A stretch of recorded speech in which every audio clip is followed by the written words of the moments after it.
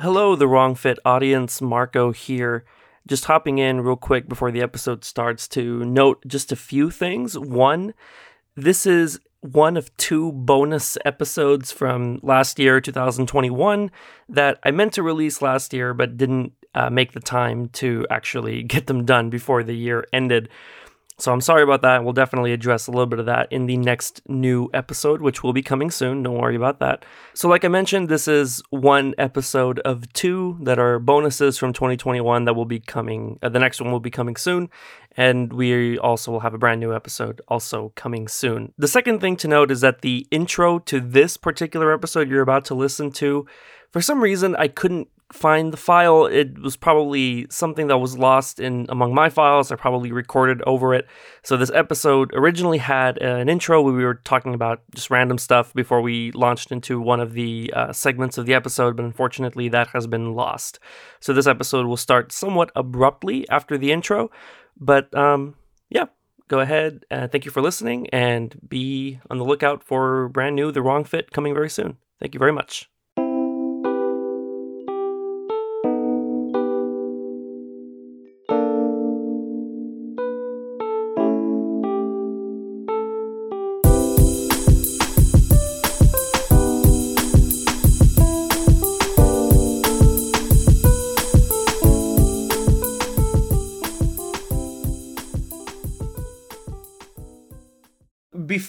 Before we knew that the next Taylor's version was going to be Red, her 2012 record, I was thinking, look, in my head I was thinking, we don't need to talk about every single Taylor Swift re-record. There's going to be some from like her self-titled, which is just like a country pop album that I don't really know that many of the songs on there. We don't need to talk about that. Yeah. Maybe it's not as like culturally important, I guess. Right. Maybe Speak Now. I'm kind of like, I'm not really familiar with that record that much. We don't need to talk about that. But when I found out that it was going to be Red, her 2012 record, I was like, no, we got to talk about it. But again, there was still like a nagging thought in my head. I was like, but do we need to devote like a whole segment to Red? Maybe we could do a drive-by Red, a little drive-by, a little drive-through Red, Yeah. You order at the screen, pay in window 2, drive-by Red. Yeah, that's very much that's a very interesting like album review right model. But when I heard some of the songs from Red, I was like, from Red Taylor's version, I was like, we got to talk about this in like a full segment. Okay. And I'm not going to give myself away just yet, right? I know that we like to do a little bit of prelude here. Yeah. We talk about Taylor Swift. Draw you in a little bit. Try to reel you in. We love to talk about Taylor Swift here. Yes, on the show.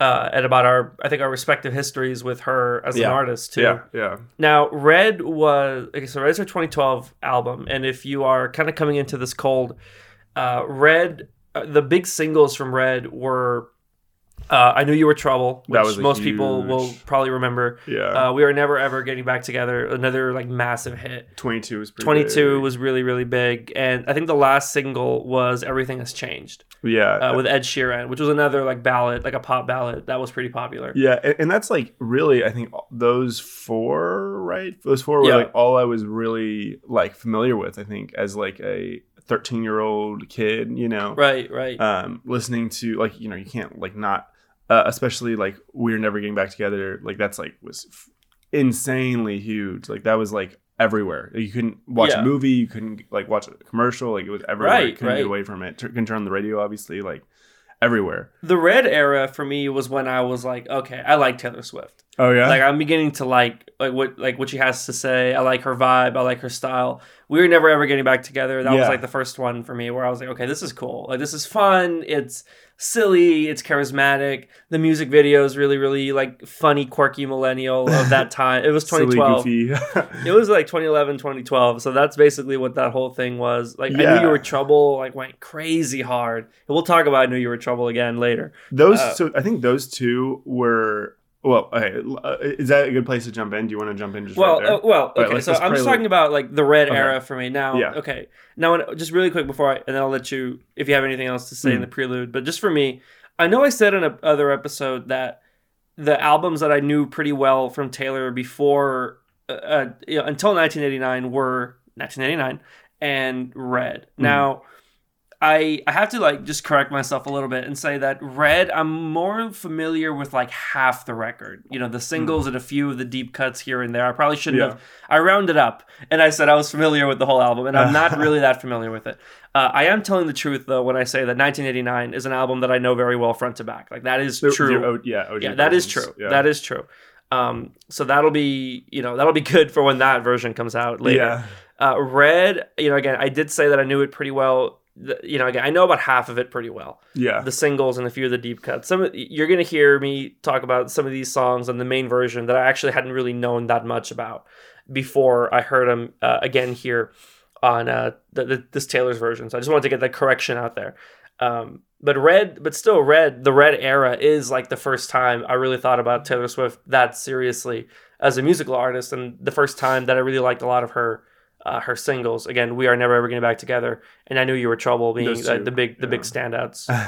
That's like, and I want to give a little bit of my prelude as well, but like I instantly knew that those two were the ones that Marco was gonna like, just like stylistically, but they were the singles. Everybody knew them. I know, but like those were like very. I mean, like it just like I definitely like those were very. Those felt a little bit more. And again, I'm not a Taylor historian. Right. But those felt like more kind of towards the more poppy 1989 that I know you liked.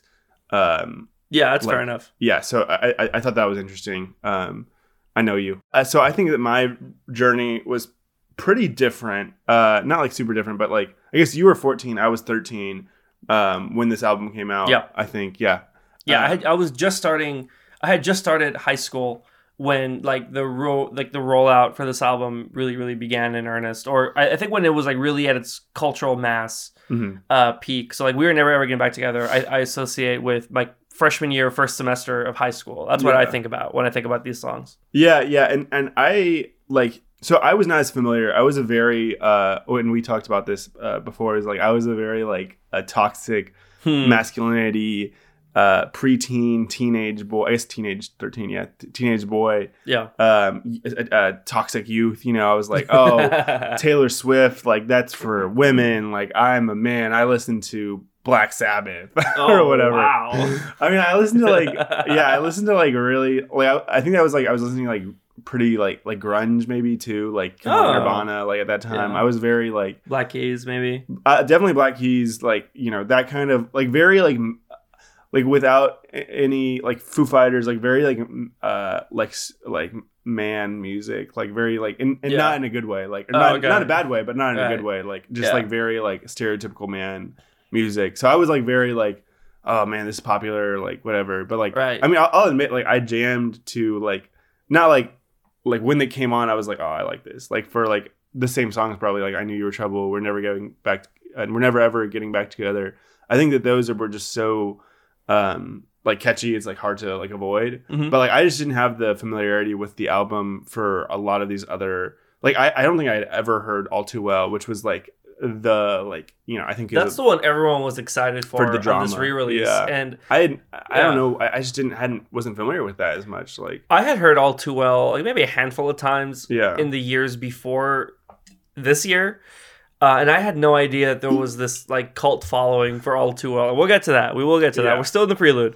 But I had no idea there was this cult following for it. Yeah, I had no idea. Like these were just like things I wasn't familiar with. Like, so, I'd heard 22 before. I'd heard, like the singles that we had mentioned. Had you heard the title track? That's another track that kind of got some support. From her team, but like it wasn't like a massive smash, but it was still like a pretty well known track. Yeah, I had heard that one before too, and I. Like, yeah, but I, again, we're still in the prelude. Right. But, I didn't like, of those, the title tracks, I didn't really like love either of them. Like, it took me a couple songs to get into, probably took me into, until I Knew You Were Trouble, to get into this album and that album. Yeah. But I'll clarify that I listened, I listened to, for reference to several of the single. I didn't listen to front to back of the original version. Yeah, me neither. But I listened to a few singles to get like some perspective on it, just to like remember it. That'll be really good for our conversation because that's what I did as well. And if we want to, do you want to dive in? Do you want to? Okay. Can I just add one thing to the prelude? Just one more thing to the prelude. Okay. So you said that you listened to some of the singles and like the songs that you knew kind of well. You probably listened to the originals as well. Yeah, I did the same thing, but I did it in a way. I tried to test myself with these songs. So when this album came out, the re-recording, I just plucked the songs that I knew pretty well. I put them on a playlist, and then I plucked the originals, put them on the same playlist, and I just shuffled the playlist. And when songs came on, that's really I was good. like using my brain to see if I could tell which ones were the originals. Now, everything has changed. It's not like I know the song. It's been in my library for years. It's not a song I listen to a lot. Yeah. So that was probably the hardest one for me to determine which. And it's also a ballad too. So like the production is. Okay, I'm going to say the production is probably somewhat easier to imitate than maybe some of the more poppier production. So like that's just some context. That like I listened to it in that kind of like game style, and I'll get into my conclusions on that later because that's more directly related to how I feel about the record. So, all right, I think that's really interesting though. I think that's like really and I'm definitely gonna probably do.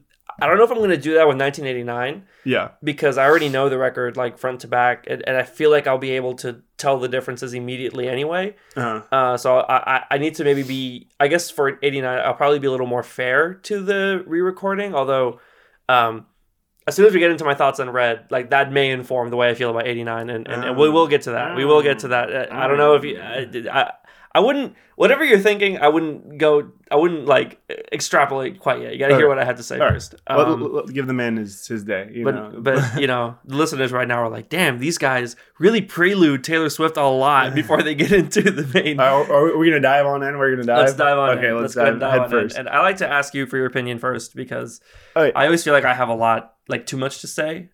I don't know if that's like a good or bad thing, but I always like to ask. I always like to take your temperature first. Let's and I'll just give the general. And I think we can get into more specifics in a sec. But in general, I really liked it. I didn't have the frame of reference, and it's weird because it seems like a lot of people's love of this album comes from a place of nostalgia. Oh, definitely.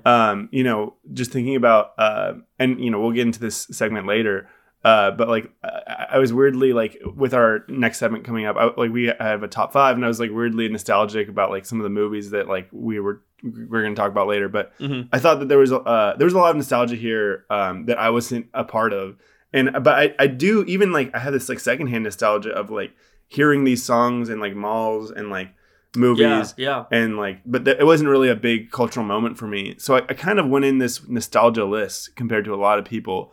But I ended up really liking it. Like I just said, I don't think I've ever heard All Too Well. I definitely haven't heard it like start to finish.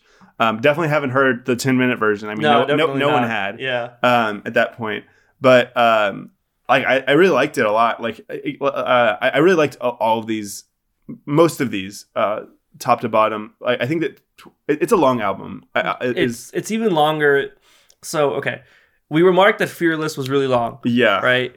And then when we reviewed Donda, we were like, that was the thing I said, like, it's longer than Fearless. That's ridiculous, yeah. And then this album is longer than Donda, although it's probably not longer than the new deluxe version of Donda, which we may talk about in a future episode. But anyway. Runtime is 90 minutes. It's 130 minutes. Yeah, 130. 90 minutes would have been like, that's long, but like not too long. 130 minutes, over 2 hours. 2 hours and 10, and that extra 10 is just from All Too Well 10-minute version. Yeah, like for Donda or for I think for like Folklore and Evermore, I listened to them consecutively. Like I just listened to it like it's like flipped on an album like, and I just like listened to it. Right. But this one it took like several like walks around the neighborhood, like drives in my car, like maybe building a Lego set or something. Like that. Yeah, something just like to break it up.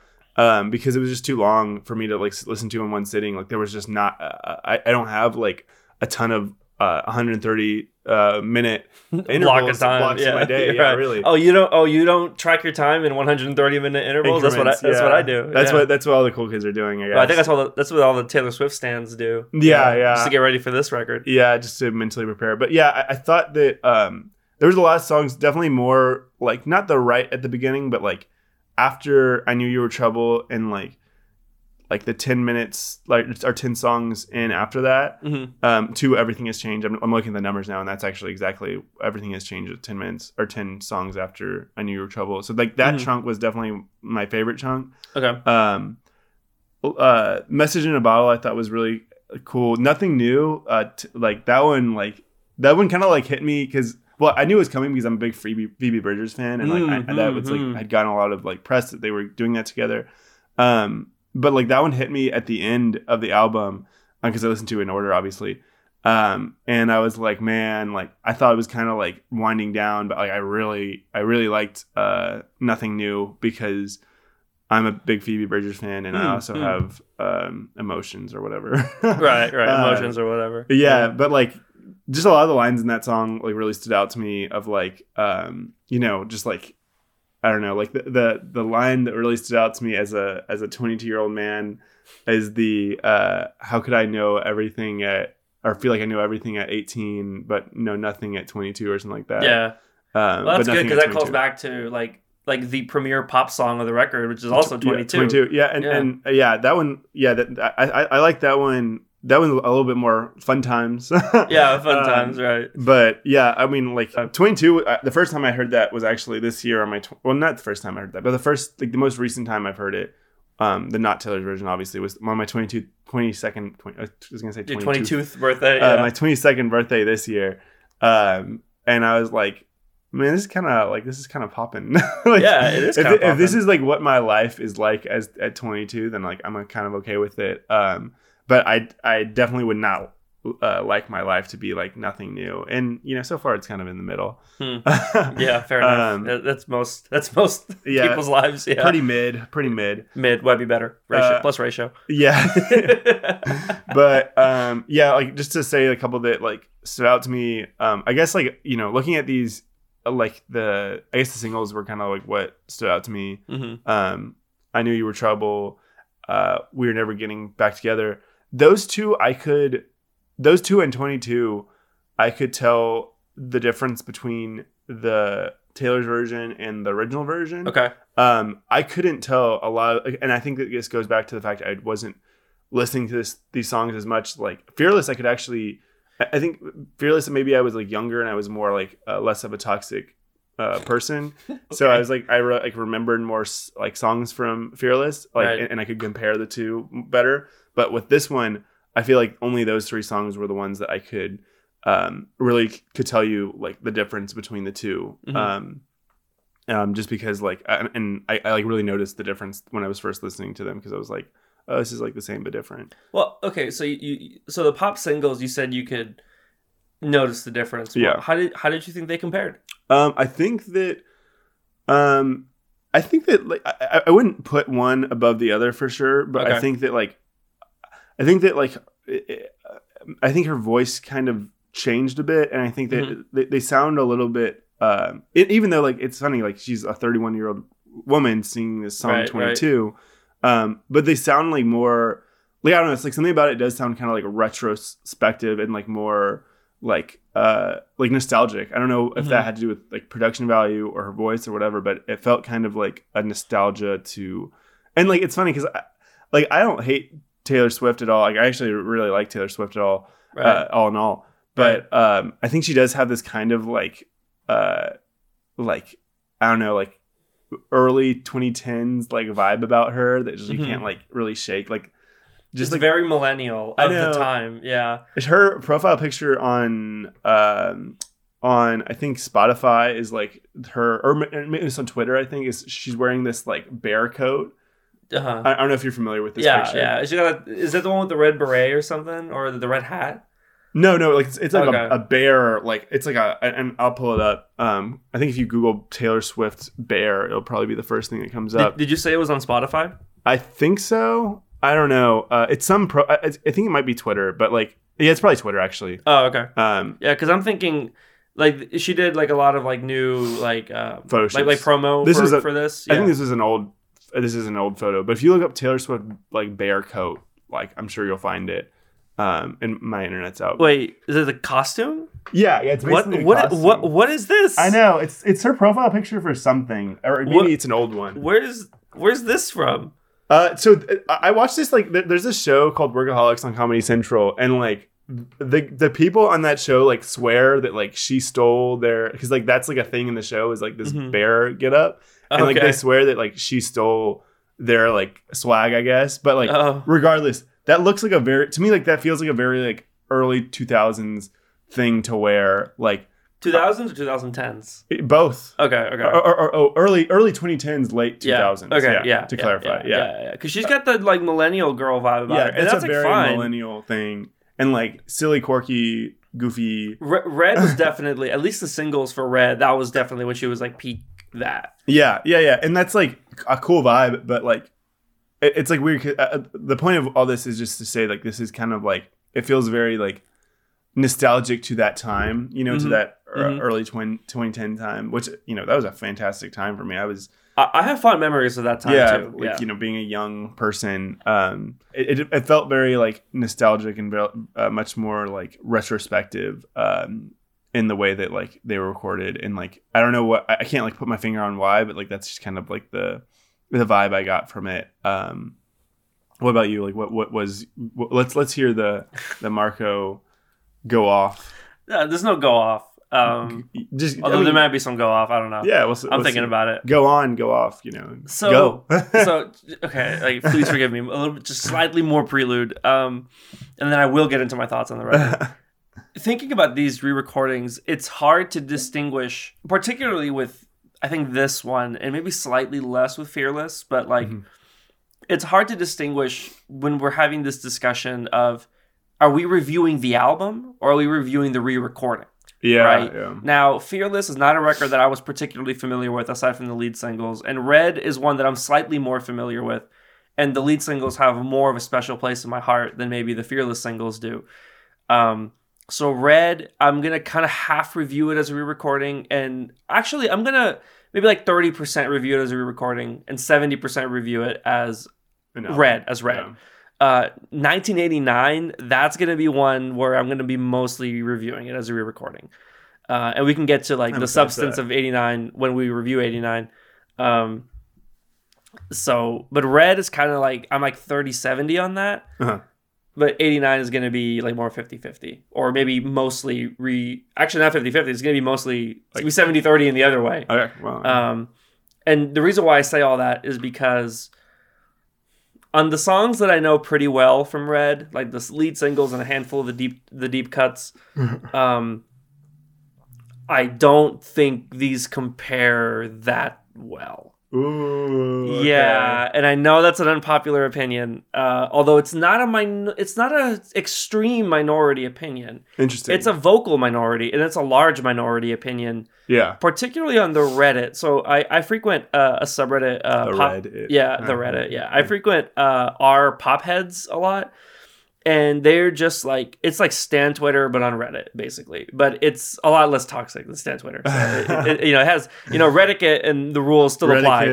Yeah, like Twitter rule. There are no rules on Twitter. Like there are rules on Reddit. So it's a bit more tame and toned down.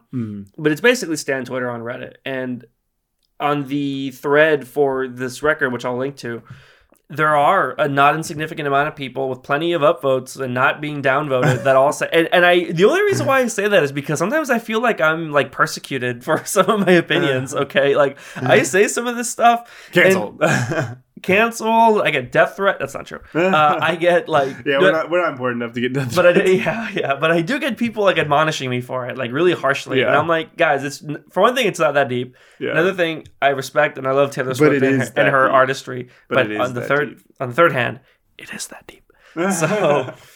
So I do have to say, and I guess this is probably in disagreement. Although we have some things that we agree on the differences. So you say about her vocals and I think the nostalgia inherent in maybe some of these re-recordings. I actually, that's a really great way to put it. And I think it's a pretty positive way to put it because I would probably put it in a more negative way. But like she's like clinging to the past, do you think? Or? No, not at all. It's more like you say that it's like maybe a bit more of a mature eye looking at, okay, this is like my, this was when I was like kooky, fun, quirky millennial when I was 23 or 22.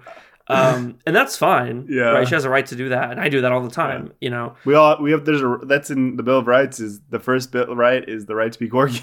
Right. The right to be quirky, the right to look back on being quirky. You know, when I'm her age, I'm gonna have the same feelings about this, you know. So that's fine. I have no problem with that. It's just that if we're looking pound for pound, like compare the production, compare the vocal dynamics, compare the mixing, compare the imitation.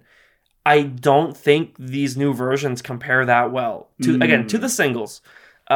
Because I don't know the rest of the album that well, I could listen to these re-recordings as like, okay, this is just Red the album for me. Mm-hmm. But when I listen to We're Never Ever Getting Back Together, Taylor's version, or I Knew You Were Trouble, or 22, or Red the title track, which is one that I know pretty well as well, I can't listen to it as, okay, this is just Red.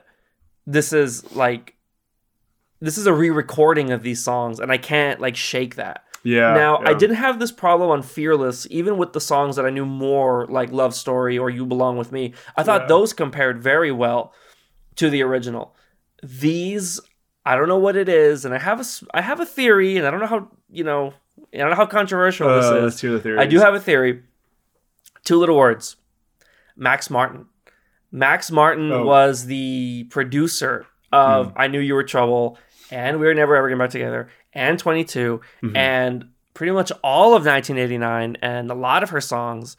If you don't know Max Martin, he is like one of the most like successful pop producers of all time. He has produced or co-written 25 number 1 hits on the Hot 100, including songs like, you know, Baby One More Time, Britney Spears, almost all of Katy Perry's number 1 hits, you know, Shake It Off, Blank Space, Style, Blinding Lights, Save Your Tears, The Weeknd, Can't Feel My Face. Like all of these are Max Martin songs. So like what do all of the songs have in common? Like crisp, tight, gorgeous production. Yeah.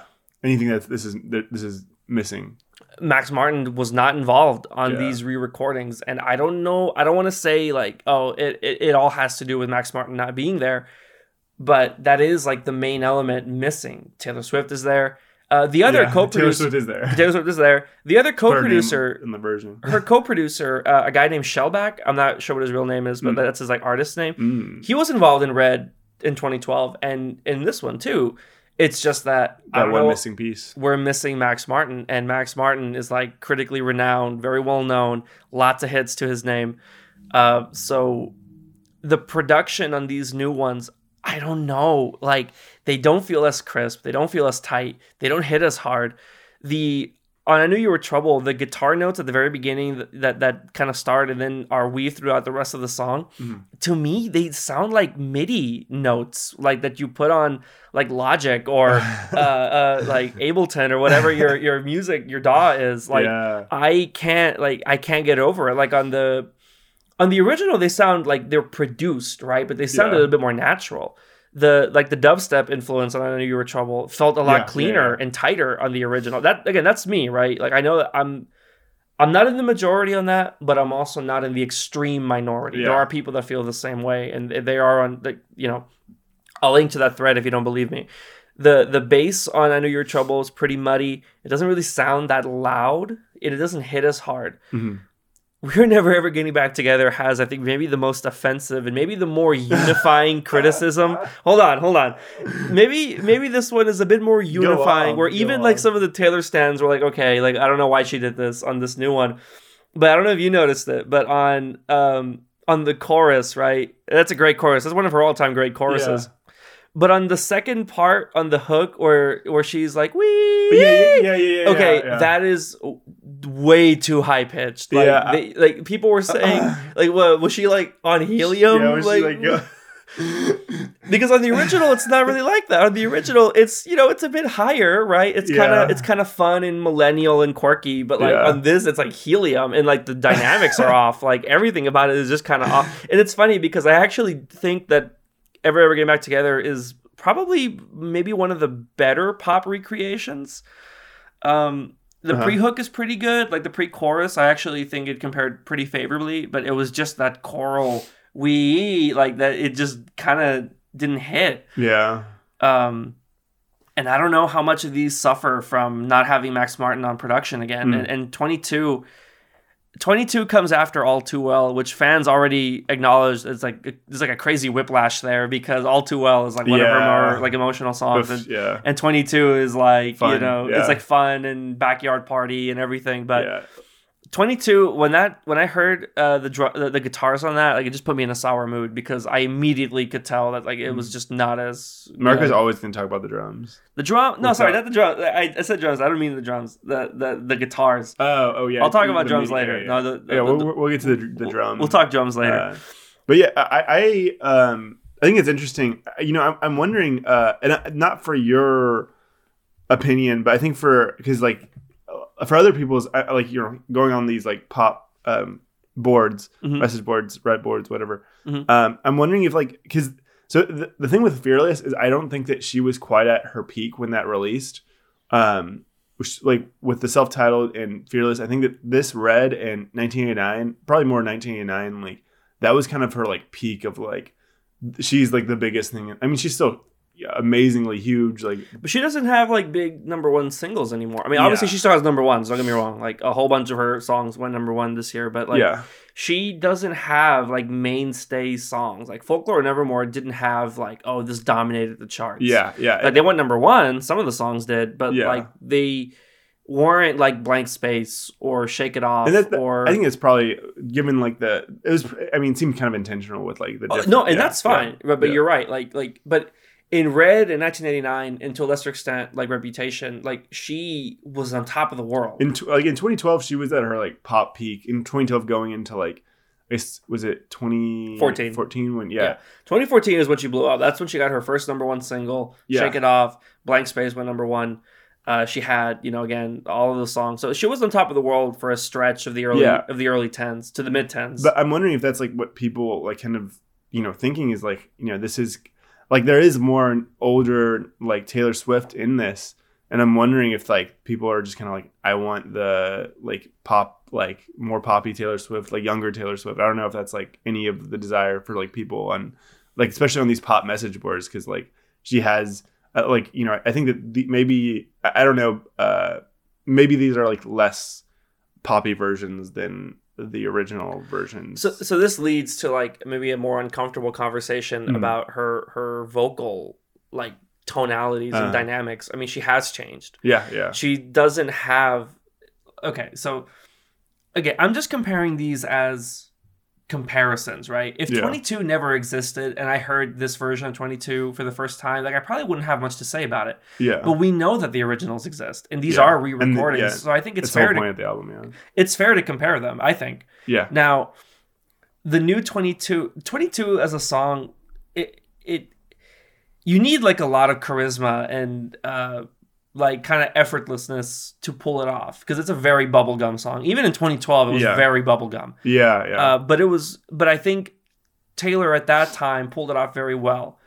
It's not It's not her fault, and I would never blame anybody for aging. But it's not her fault for aging. It's not her fault that her voice has changed. I would never say that.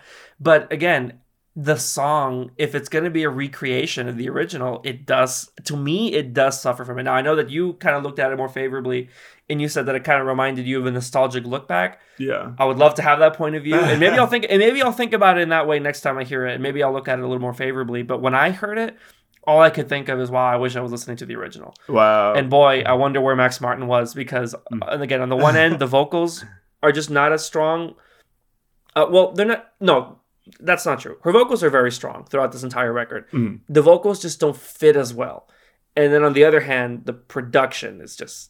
Not as good. Again, on these pop songs, we haven't even touched like some of these like any of the deep cuts or any of the vault tracks or anything, and we'll get to that. But I mean, these pop songs are such a big part of like my childhood and like my adolescence. I have to talk about these. They're songs. Important. Yeah. I think that I mean, like I definitely get where you're coming from. Like I think it is interesting. Like I thought about this when I was listening to it. Is like wow, like these are songs she like recorded when she was 22.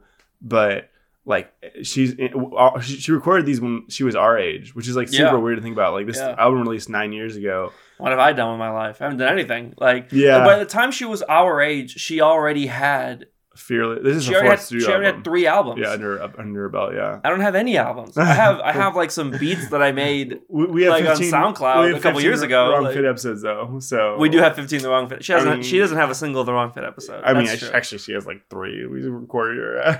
But she wasn't. But she was like a silent. She was a silent partner. She was a silent partner. Yeah, that's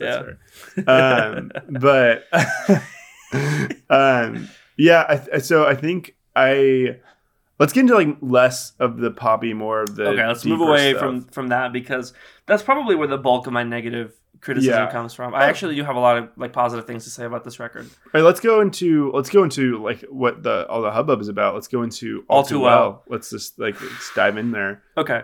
3 versions of that song. A lot of versions. There are too many versions of this song. I've heard 3. I've heard 3 like recently released versions. Because there's like a new one that just came out. Girl Autumn. Yeah, version. I didn't hear that one because I was like, that's not part of. That's like Evermore stuff, and I hate that. Like, I'm not gonna listen to that. It's like it's just like extra like morose, like extra like. This sad. is like new Taylor stuff that you guys know I'm on the record. I don't really like. I don't really like that stuff. So I was like, I'm not gonna listen to Sad Girl Autumn from the Pond, Taylor's version from the Vault. Let's listen. Let's talk about the 2 versions that were on this album, and maybe the 3rd version that released 9 years ago. And then let's also talk about the short film. Yes, which I may or may not have watched like 3 times. Oh wow! I just watched it for the first time this morning. I watched it. I watched it twice.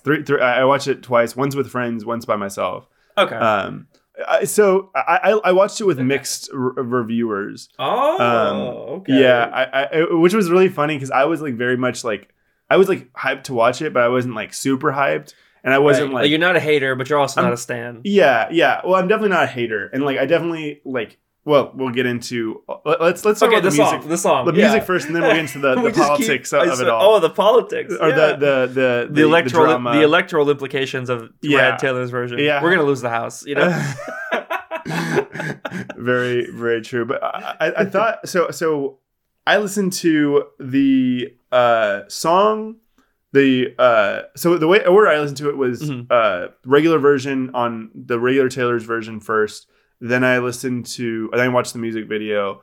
And then I listened to the 10-minute version. And then I watched the music video again, but it doesn't really matter. But like, I the first time I watched the song without the music video or without the short film, it's not music, it's a short film. Oh, right, yeah. But I didn't love it. Like I really didn't, because it was the 5th song on the album. I still wasn't like. I had just listened to, I Knew You Were Trouble, like looking at the track list. Right. And you're right, that is a huge whiplash from like... All Too Well to 22. Yeah. What's up with that? That's pretty bad. Like, there are a lot of songs here that sound like... I guess this is more editorializing, but like this is... some of the songs here sound like All Too Well clones. And I was like, one of those could have gone after All Too Well to slowly lead us to... Yeah, slowly lead us to... I Knew You Were I Knew You Were Trouble probably could have been after All Too Well. That wouldn't have been horrible. It makes sense. Just thinking about like the stages of a breakup, that makes a lot more sense, I think. Yeah.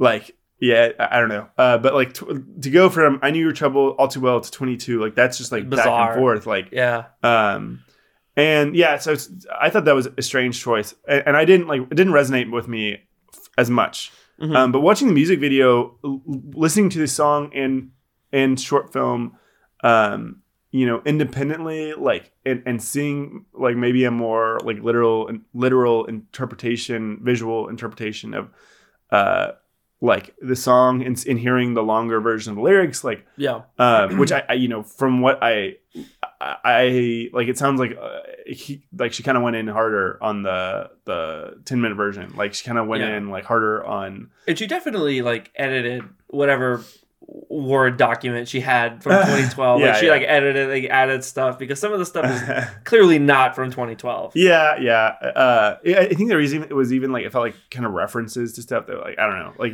there's a like some of these tracks from the Vault, because and All Too Well 10-minute version technically comes from the Vault, right? Yeah. Some of these tracks from the Vault, they have kind of like a snark.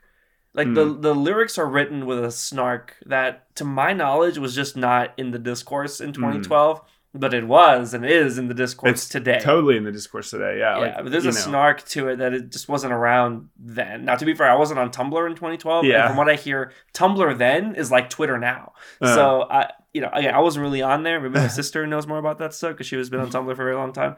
But that's the way I feel. That like some of the, but you don't even have to go into like the mood or theme. Some of the lyrics straight up are like, okay, no, you didn't write this in 2012. Yeah, you wrote this today. Yeah. Okay. So I thought the music was really good. It was really like ballady. It was really like it felt very like. Especially with the music video and knowing that she had so much direction over the music video, it did feel very like she was like really putting her heart out there, putting her like heart and soul into this like project, and like it's like it felt very like real and like felt very, I don't know, it felt like very raw and like honest, and like, I mean, I don't know about honest, but it felt very like her truth or whatever. So I really liked it. What did you think musicality, like not getting too much into the politics of it all, but like with musicality and like artistic of the video, like what did you think? Yeah, this is a song that I think is served very well by the music video. I agree. I totally agree. I agree with you. When I first heard All Too Well, at first I was like, I don't get it. It felt like any other Taylor Swift. It felt like it could have been like one of those vault tracks. To me. It did. It felt like I was like, okay, what's all the hubbub when clearly the title track is the best track on this record? I still think that, but like, I was like, what's all the hubbub? And I heard it for the first time. So I heard it. I heard the original. To prepare for this discussion, this was like weeks in the making. I listened to it came out 2 weeks ago. I listened to the original All Too Well from 2012, and I was like, okay, fair enough, I guess. I have a problem where I have a hard time reading and internalizing and comprehending the lyrics the first couple times I listen to a song. And in fact, there are songs that I've been listening to for years where like all of a sudden a lyric will click with me, and I'll be like, oh, I get it now. Yeah. All Too Well, I struggled with that, and I was like, I don't really get where the emotional heartbreak is coming through, because it wasn't really, to me, like, it needs to be loud and clear. Yeah. And don't get me wrong, like, I appreciate, like, metaphorical songwriting, and I love metaphors and similes and everything. I hate when things are spoon-fed to me. But with music, like, I do struggle with that, unless I'm literally reading the lyrics or I hear a song 1,000 times. Yeah. So All Too Well, like, it was the same thing for me. I was like, I don't really get it. I mean, it's fine. The instrumentation is fine. Her vocals are great. Like, the lyrics are okay. It sounded like it's just a regular Taylor Swift. Right. Kind of and ballad, I was like, Red, the title track, it's a better song. That's what I think. So then when I heard it on this version, it still happened again. Yeah. The re-recording, I was like, okay, sure. I still don't really get where the cult comes from. Now, this is something that now this is something that the Swifties will know, and I'll tell you. They'll know it all too well. I don't know if they'll know it all too well. There's apparently like a theme, and I don't know if she's been doing that since maybe Reputation, but for a long time, her track 5s were particularly emotional, like ballady kind of songs. Oh, interesting. Now, like I don't know some of the other ones, but actually, I don't know any of them other than All Too Well and All You Had to Do Was Stay on 1999. But like, I'll take the Swifties at their word that the other track 5s from her earlier albums are also like very emotional, and All Too Well obviously has that. But again, like for me, when I heard it, I was like, I don't get it. And then I heard another 2 hours of Taylor Swift, and then I made it all the way to the end, which was like a marathon, and I deserve an award for that. Yes. You make it to All Too Well 10-minute version, and I was like, a 10-minute song? Like, I have 10-minute songs in my library, and they're a lot of fun, but they do feel their length, right? I'll have to give Taylor a lot of credit. This song does not feel like 10 minutes long. It does feel like a pretty long pop song, but it feels more like it was 6 minutes long than 10, and it was very enjoyable. And the new verses, I actually kind of had trouble placing where they were, because I just wasn't that familiar with the song, even having heard it a couple of times.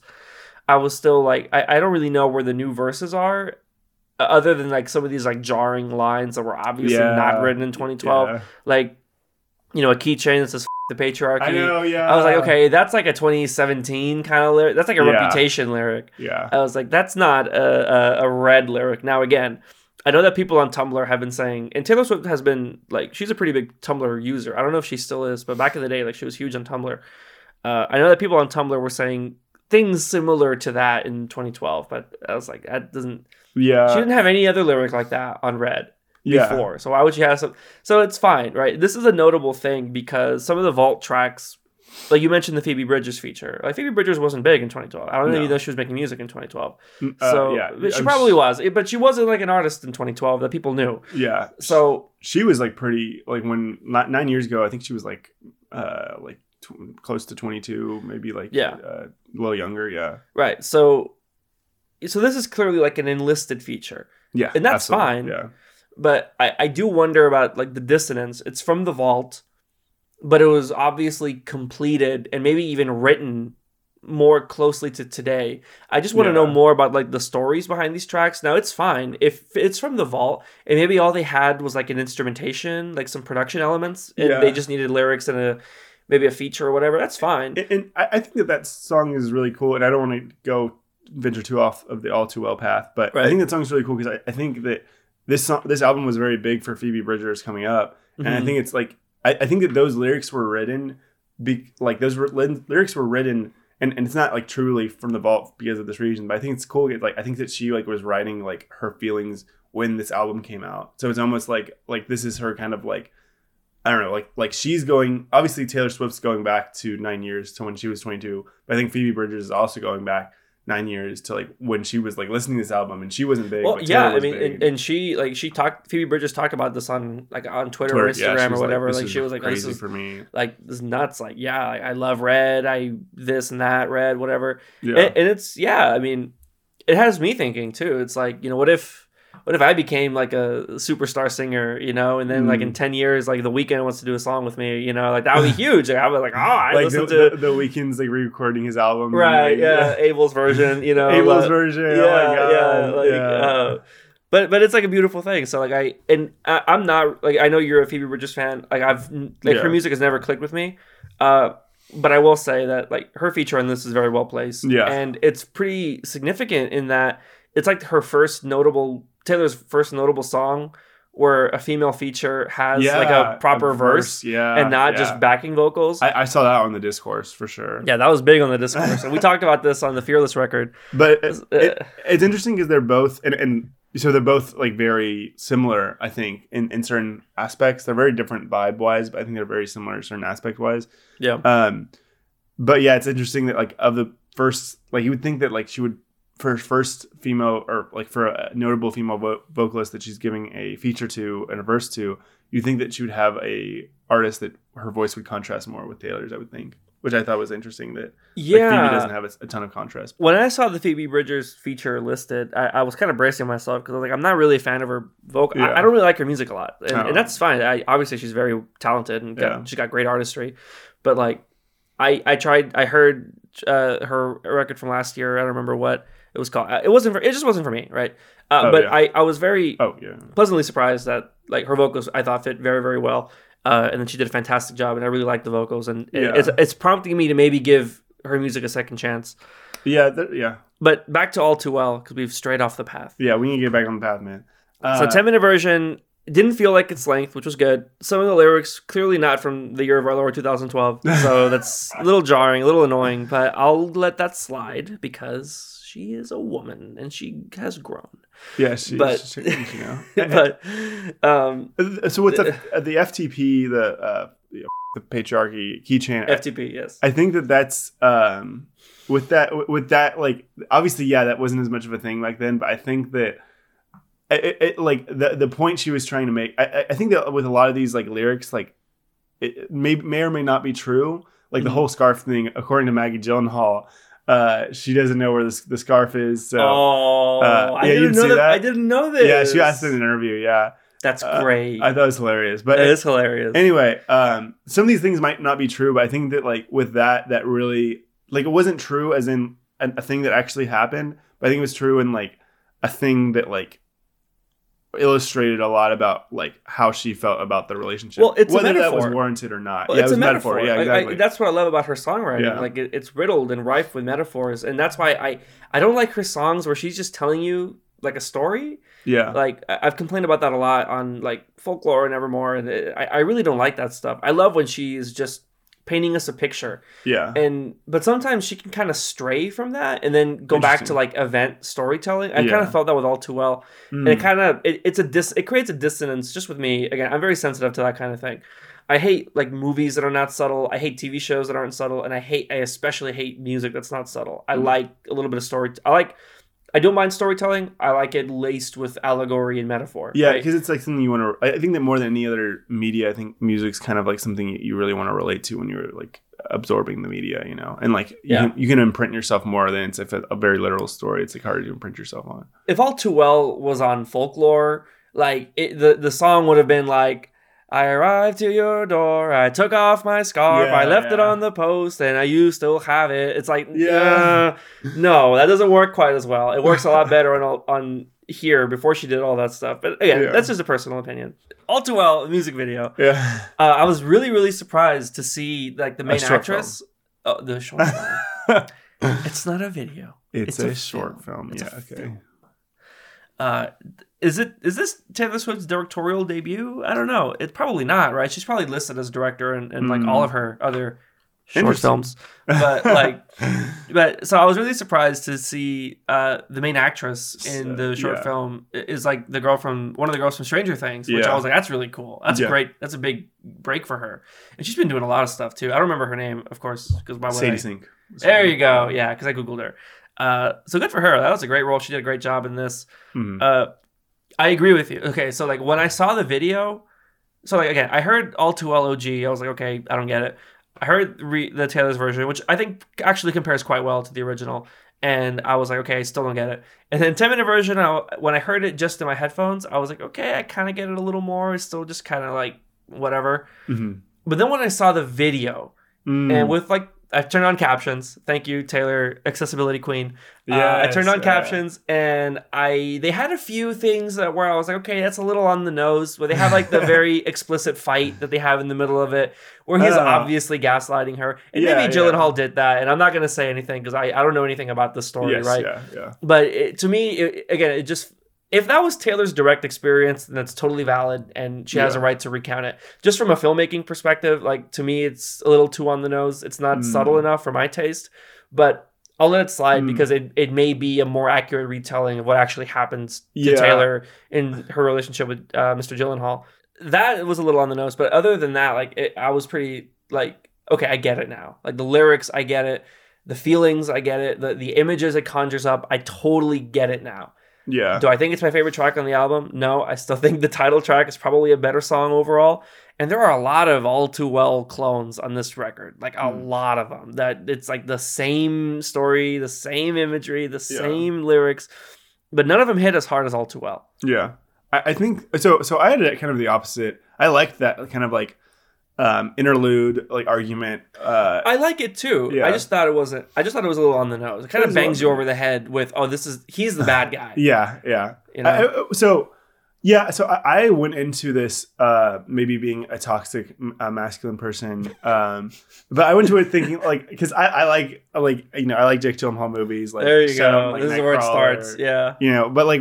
So I went into that like thinking like, okay, like, you know, like all the toxic masculine talking points of like they only dated 3 months and like, you know, she needs to get over it, like blah blah blah, like you know. I definitely didn't think that. I didn't think all of that. But I did. The 3 months thing really resonated with me. It was like, oh, they only dated 3 months.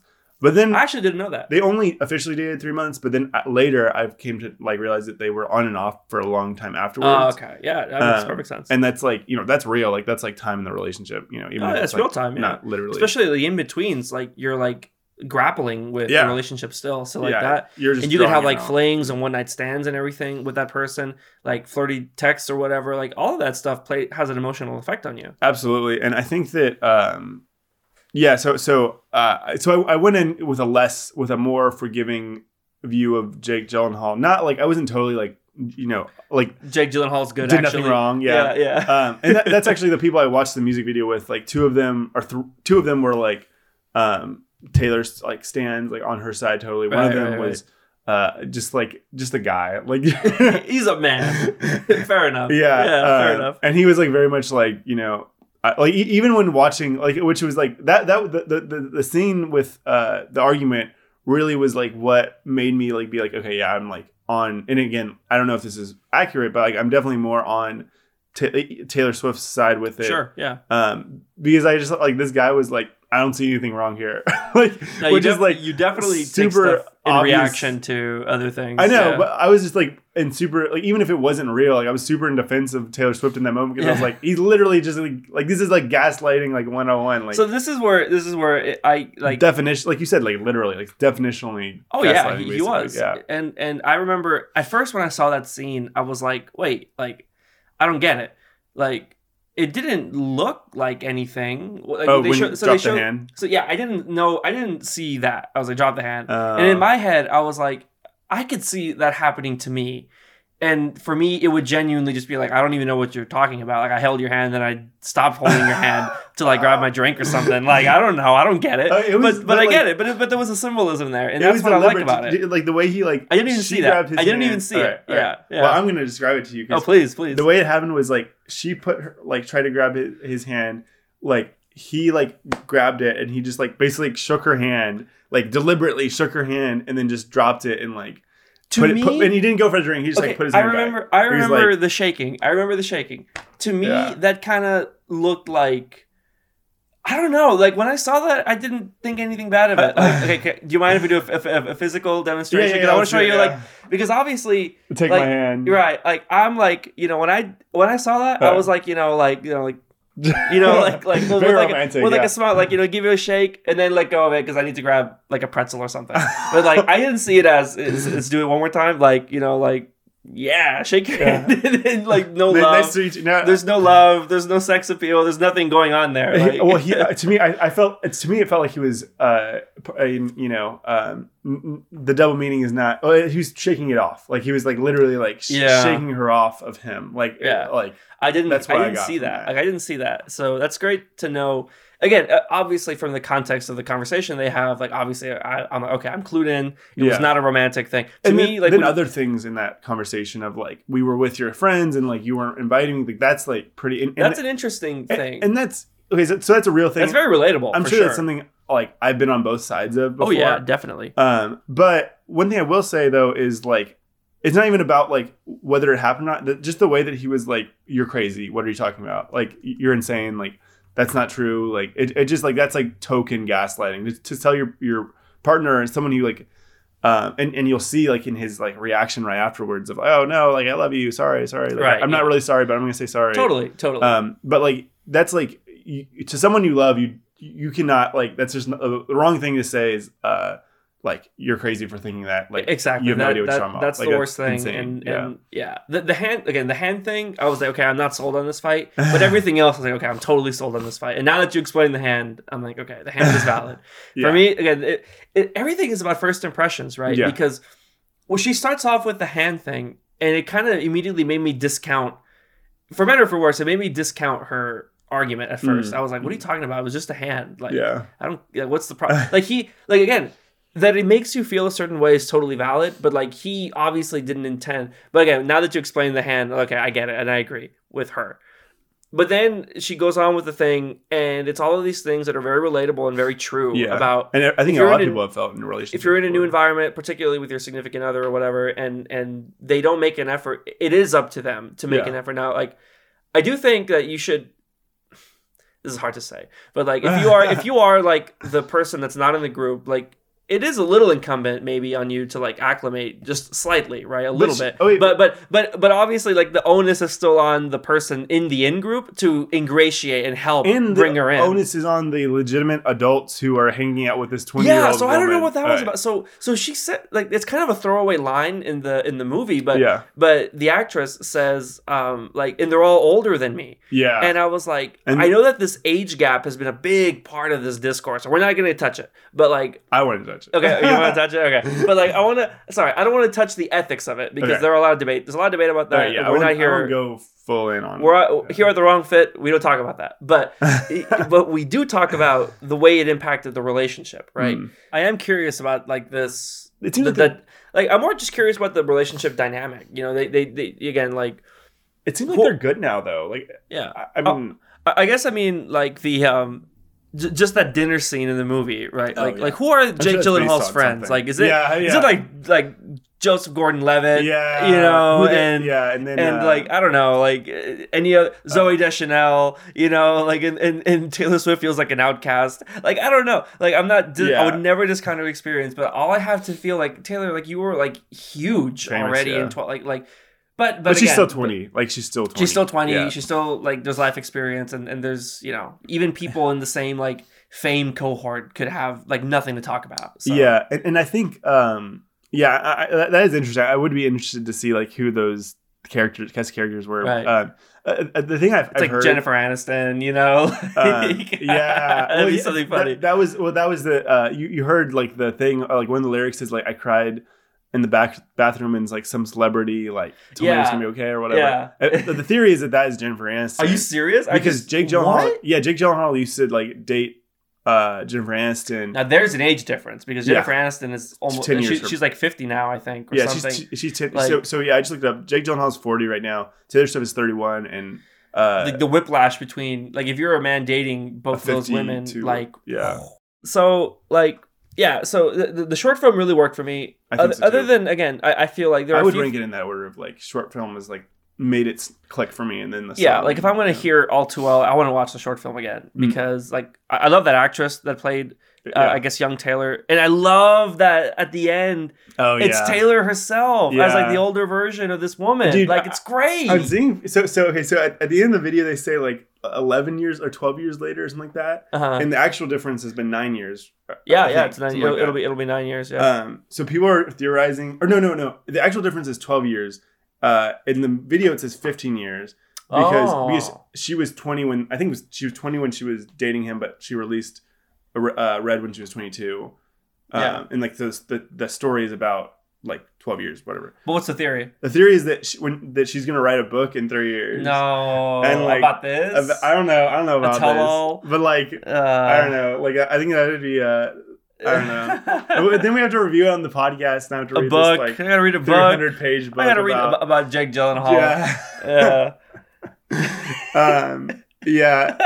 That's just what the Swifties are saying. That's just what that's what I've seen on TikTok. The theories. There are a lot of other songs here, though. We've only talked about like 5 or 6 songs at this point. Yeah. I've talked a lot. I've already mentioned this a lot. I love the title track, Red. What did you think of the title track? I didn't. I listened to it like once on my. Okay. But when I first heard it, the album hadn't clicked for me yet at that point. I didn't love it. Yeah. I hadn't heard State of Grace. Yeah, I didn't like that before. One either. Oh, you didn't like it? Oh, I actually really like State of Grace. Yeah, I really like the melodies. I like the pop rock kind of thing. I kind of like her vocals on it. I think that one probably benefits pretty well from enhanced production. I heard the original like a few times. And I don't have like any like major criticism of it. Like, I think I actually liked maybe it's because the album clicked for me, but I liked the acoustic version that was like later in the vault. So I didn't. Yeah, you're not an acoustic version person. I'm not, but hold on now. I thought it was good, but it wasn't on the level of what I think is probably my favorite acoustic stripped back version of any song ever. Which is also by Taylor Swift, on the Fearless re-record, Forever and Always, the piano version. Oh, really? Forever and Always, the pop song is really, really good. I have that saved as well. Yeah. But the piano version is lovely. It's a great, it turns like a pop rock country kind of like ballad, not a ballad, but like a pop rock country song into a stripped back ballad. And it worked, and the lyrics work really well both ways. I think State of Grace doesn't work that well acoustically. But I really liked Forever and Always piano version on the Fearless re-record. Yeah. After the first, like, the album, like, once we get into the vault section, like, they stopped to... a couple stand out, like, Nothing New stood out to me. Right, of course. And Bottle stood out to me. I had never heard Ronin before. I knew the story behind it. I don't know if you know anything. No, I don't know the context. So Ronin is actually based on a true story. It's like a retelling. It's like she's like vocalizing this blog that this woman wrote about like a little boy. I don't know if the little boy was like her son or not. I don't. So I'm not gonna like put it out there. I don't know if it was or not. It's definitely. I mean, yeah. But this little boy died of a kind of cancer when he was like 3 or 4 years old. So the lyrics are about that, but like it's not like Taylor's direct experience. It's like she, like part of a charity drive back in 2012. She recorded this promotional single. Ronan was never on the original Red, but I guess she folded it in. Here because it was around the same time. It was really touching, and the ballad is really good, and the story behind it is very interesting. I'll put a link to that information in the show notes as well because it's definitely worth reading up on. And yeah, definitely would want to give it another listen. With that, because if you're not listening to the lyrics, it can feel like just another ballad. Like, there are a lot of songs. I mean, with the ballads, I think especially with the ballads, you have to be paying attention, and like maybe I just had ballad fatigue at that point. But like. To really get the song, you have to listen to the lyrics. And I like ballads a lot, but you really have to listen to the lyrics, I think. Yeah. Deliberately. A lot of songs, I literally just wrote, I have no thoughts on this. Holy Ground, I have no thoughts. Sad, Beautiful, Tragic, I have no thoughts. The Moment I Knew, I have nothing to say. Come Back, Be Here, I have nothing to say. I mean, I think when you get to a 30 album, and this is, like, to be fair, but even then, this is like an anthology project or it is. It's kinda, it is, but some of these songs were on the original like deluxe version. Maybe those were kind of meant to be heard in all in one sitting. I just don't have anything to say about some of these. Although, okay, so I'll get to songs that I did like a lot. Okay. I mentioned that I liked State of Grace a lot. I really liked Starlight. That was kind of a cool pop song. It had really great mixing on the guitars on the kind of the instrumental breakdown. But it was kind of neat. I liked Begin Again a lot, and I liked Stay too. Begin Again was cool. If Begin Again felt like an answer to All Too Well. I thought it provides some. I do kind of like see what you're saying with the order of these songs. Like, it felt like it provided some resolution. Like, it was a very resolving song. I thought that Stay was a very like relatable feeling, it was very Stay was very like, it's kind of weird, and by weird I mean like it's tonally kind of different from the rest of the album. The production feels like a Target commercial almost, like the but her vocals kind of save it, and the cheesy lyrics save it too. I'm not sure how I feel about the three-peat, like stay, time. Like, it was a bit childish at some point, but I didn't hate it. I kind of like it. It's like a fun, like guilty pleasure kind of song. I think that this is a 30-song album that I think that I'm gonna choose 10 from and probably continue to listen to and come back to at some point. But that's not bad though. Like, to me, that's not really horrible. Like, comparing this to Donda, which I'm curious how many like tracks are on that. I forget now, but it's like 25 or something. Like that. There's fewer. Like, there's like probably like probably like 8 or 9 or maybe like 7 or 8 songs from the album that I'm gonna come back to. And I'm surprised you feel that way about Donda, because I kind of feel like Donda is more cohesive than this one. Yeah, it's probably more cohesive. Well, to be fair, a lot of these tracks are just gimmies, right? They're loosies. They're Donda. It was actually, most of it was actually like supposed to be an album, but we both agree that there was a lot of filler on that record. Yeah, I think that like. Yeah, I mean, just like, those songs, I could probably name like 7 songs off the top of my head that I'm like, I'm going to listen to that. Like, I love it. We couldn't get this far in a conversation about Taylor Swift without comparing her to Kanye. It's like, I mean, I'm sure we compared Kanye to Taylor Swift in his... we did a little bit, like, but I do like how... It's like a yin and yang type thing. We're clearly winding down this conversation, and we just had to end it with some Kanye talk. I'm going to let you finish. All right, this time for our top 5, we decided to do something a little bit different, a little bit off the beaten path. We decided to change it up a little bit. Yes, sir. We decided to do, instead of top 5s, we decided to do bottom 5s, because here at the Wrong Fit, we don't like to fit in. We like to subvert expectations. We like to bottom out sometimes. We like to bottom out. We like to bottom out. Okay. All right. So, and do you want to introduce which top bottom 5s we're doing? I sure do. So this time we're going to be doing our bottom 5 Well, I guess it's Top still five worst. I guess it's technically still like a top 5, but it's top got the five bottom worst. spirit. Yeah. It's a top 5.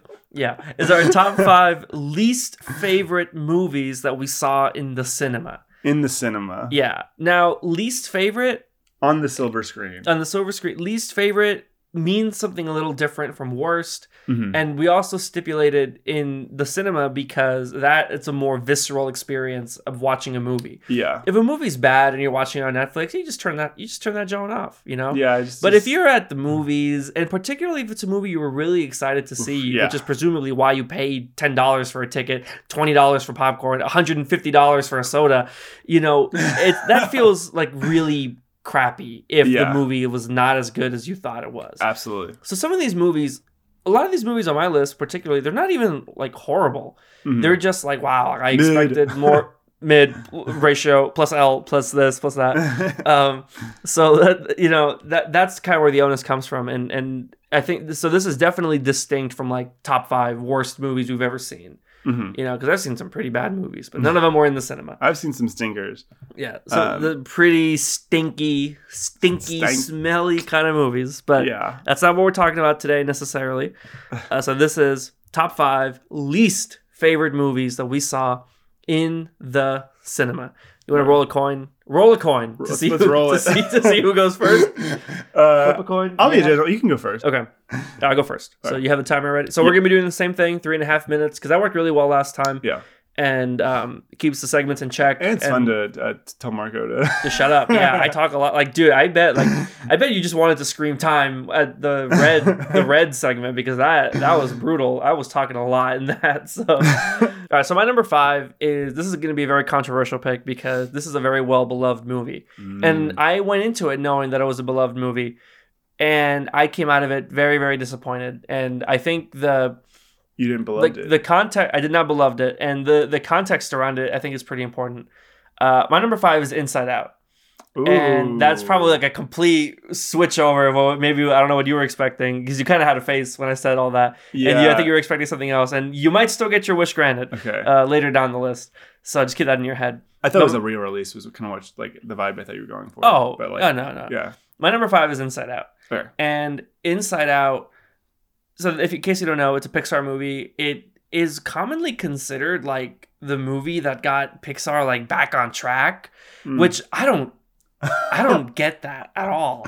Because if you look at the 2000s, you're going to tell me Inside Out is at the caliber of Monsters, Inc., Toy Story 1 and 2, Finding Nemo, Wall-E, Up, Ratatouille? Like, no, like obviously not. And like the movie was so derivative and it didn't feel like special. Some of the logical, like the world building didn't make sense. Really? Like, there were a lot I love the world building. Like it was nice, but there were things about it that to me didn't really make a lot of sense about like how the mechanics of the movie work. And it just when I was watching it, that's the only thing I could think of the entire time. And then also thinking that like the main character, the little girl, like she was not a particularly compelling character. It felt like she was just a husk for the 5 emotions. That's true. I mean, right? Yeah, and like, wait, like, aren't you like a person? Like with your motivations? Does that mean like all of our motivations are just determined by 5 like furry animals like that live in our heads? Again, like it's not even. Are we the sum of our motivations? I think is the question. Okay, whatever. Maybe the whole movie was about her. So yeah, well, whatever. Yeah. Like, I know that you're not supposed to be thinking about this stuff a lot. It's a kids movie, but again, like there are plenty of movies that I suspend my disbelief for. This one just wasn't good enough. And the reason why it's like even made the top 5 is because, again, I went into it expecting a lot because Pixar at that point had released a lot of clunkers. In 2015, you know, we had Monsters University, which was just kind of like a weird, dumb movie. Like, there was Cars 2, which people didn't like, and I didn't really care for. There was Brave, which was kind of boring. I like Brave. Brave is good, but it's not. If you could change your fate, would you? If you had a chance to change your fate, would you? But again, like Ray really is good. fine. It's just not at the level of like The Incredibles or something, right? Yeah. And Inside Out, everyone was like, okay, like because Pixar having the slump, that was a very big talking point for a very long time, and I think it kind of still is because they still haven't really made that great of. I like Coco, that's but like other than that, I was like, gonna say Coco and Inside Out have been my two recent or like. So you disagree with me? Like you disagree that Inside Out was like just mid? Yeah. I liked the memories aspect of it. I liked the growing up aspect of it, which like really is like what Pixar movies are about. But yeah, I liked the movie. I didn't see it in theaters, but I really liked it. Just when I think about like I saw it. Is that it? Yeah. Oh, yeah. Darn, man! I had a lot to say. Okay, then I'll go for follow up. Okay, next time. My fifth was a movie I actually really liked a lot. But I didn't. This is like the funny one. Okay. I liked it a lot. I love the movie actually. I didn't like seeing it in theaters, and I'm about to give you the explanation. This is why I love this category because we can kind of get some nuance. We can have a lot of fun with it. Yeah. Tell me. It was 2013's Wolf of Wall Street. One of my favorite, or not one of favorite, but like I'm not like I'm not a Sigma male. Just say you like the movie. I like the movie a lot. Yeah, I really do like the movie a lot. Yeah. But the background of the story was my family was in San Antonio for I guess like winter break 2013 because I think the movie came back out in like Oscar season, so it was in theaters. And we were like looking for a movie to watch, and like we were at the San Antonio theater, like over by the Riverwalk, and we were like, great. Oh, there's this new... That's a great movie theater, by the way. Yeah, I remember they got that. the comfy seats and all that. Yeah. But yeah, they were like, like let's just go see this movie, Wolf of Wall Street, and that's not a movie you see with your parent. No, it's like extremely inappropriate. Lots of drugs, lots of sex. So much drugs, so many just female body parts exposed, male body parts exposed. Just a lot to take in, especially in a family environment. And yeah, it was just a lot. And I loved it. But I liked the movie a lot, and I've seen it since. I've seen it like when it was on Netflix, I think, or like by yourself. By myself, yeah, or not even with friends. Like people your age. Yeah, that sounds like by myself. Like, no, in privacy, like away from prying parental eyes. Yeah. So what happened, like in the movie theater? Maybe this is something we edit out, but like, oh god, you know how in at that theater you have the recliner chairs, right? Sure, yeah. I definitely there was a point in the movie where I had to like decline my recline, if that makes sense. What? Oh no! We gotta cut this out. Okay. But yeah, like it was like weird. Like, I was just joking about that. Like, actually, that like, and I'm not saying this to like clean up. Like, that actually didn't happen. But like, because it literally was so awkward, I couldn't enjoy any parts of the movie because I was like, I was like felt weird enjoying it. Like.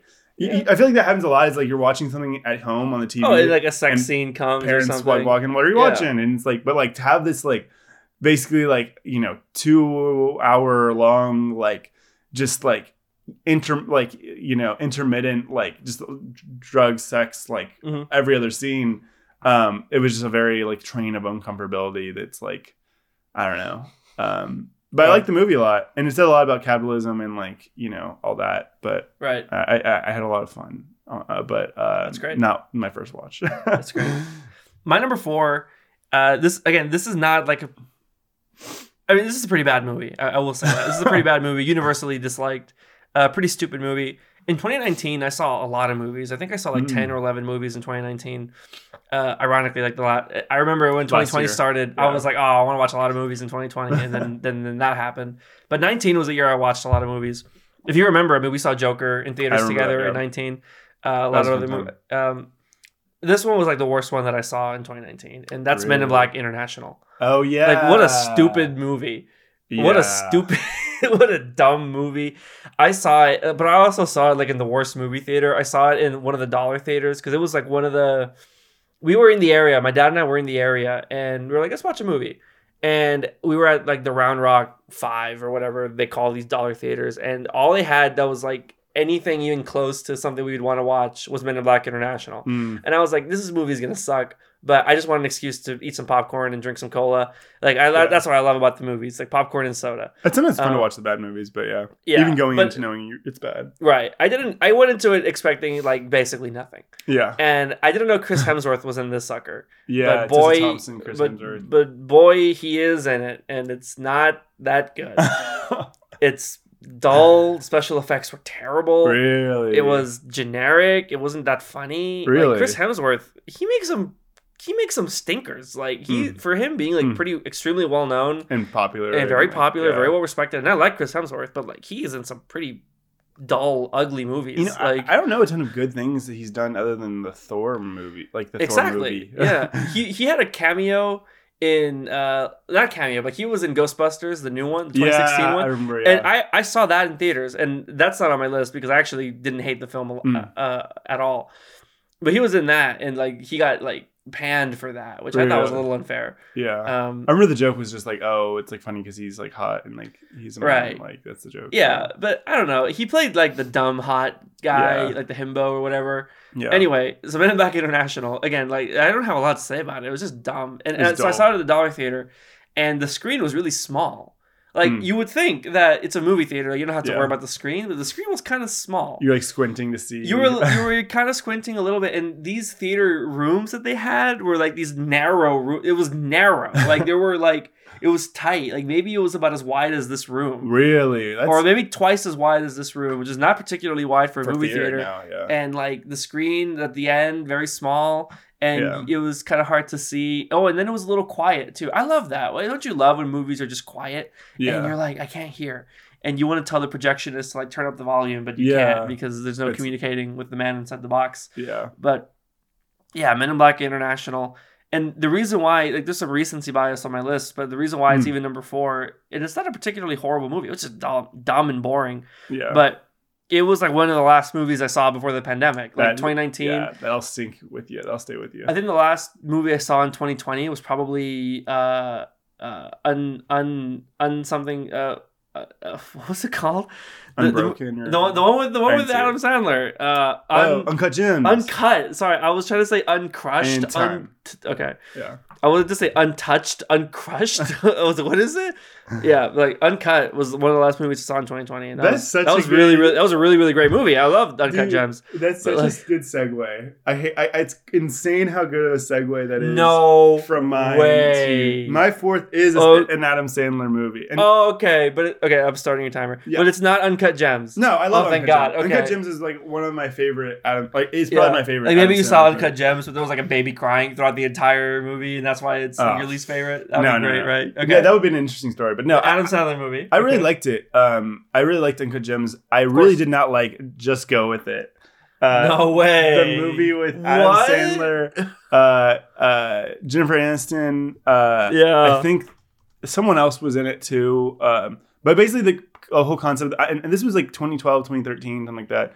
The whole concept of this, I wrote it down, but I forgot. But the whole concept of the movie is like, he's like trying to like woo, like he's like this doctor, and like Jennifer Aniston is his secretary, and he's like trying to woo this like young woman, but like Jennifer Aniston comes with him on the trip, and like he ends up like falling for Jennifer Aniston, who's like obviously incredibly attractive, right? But she's like older. That's the joke. Older, yeah, and much more age appropriate for someone like Adam Sandler. Like I don't know what the age difference is. I'm sure Adam Sandler's probably still older than her. But like much more age appropriate. I think he's like a plastic surgeon, which is like a very like Adam Sandler role, I feel like. And ironically, Uncut Gems also a very Adam Sandler like scummy like role or whatever. Right. But this was like a very romantic comedy. And it was just like one of those Adam Sandler movies from like the early 2010s. It was just made to make money, and like Adam Sandler was like making a lot of money, like, you know, throw Adam Sandler and Jennifer Aniston into a movie. And I think they've done a movie since then, actually. They did like a crime like travel movie or something like that. They've done stuff together that's been good. Critically, I haven't watched, but I've heard it's been critically good. But that movie was just such a stinker. And I think there's another one, like all my movies you'll see are from the same general time period. Yeah. And I went with my parents also to this movie when I was like 14. What? A romantic? It's probably going to be kind of raunchy. It's an Adam Sandler production. Like, who takes their kid to watch Adam Sandler be horny? I don't know why. Like these two, I think these might be the only two, but like these two, I just like. And that didn't really work. It wasn't that like raunchy that it ruined it for me, really. Yeah. Like it wasn't Wolf of Wall Street level raunchy, obviously. Right. Well, yeah, it's a hard bar to clear. Yeah. I think this one's like was rated PG-13, not R or whatever. But like, yeah, it was just kind of like this one was bad. This one's probably the worst one on my list of just like as like a caliber movie. We'll get to it. We'll see. Okay. But like, it was this one was one of the ones that was like a bad movie. It wasn't even disappointing. I had no expectations going into it. I don't know why I watched it, but I just went into it and it was just bad. Like, there's not more than say that it was bad. It was like, you know, I just remember like being at that age of like, wow, like. You know, you're young, and so like I wasn't that young, but I was like pretty young, and like you're so young. It's just like I didn't realize that things could just be so bland. Exactly.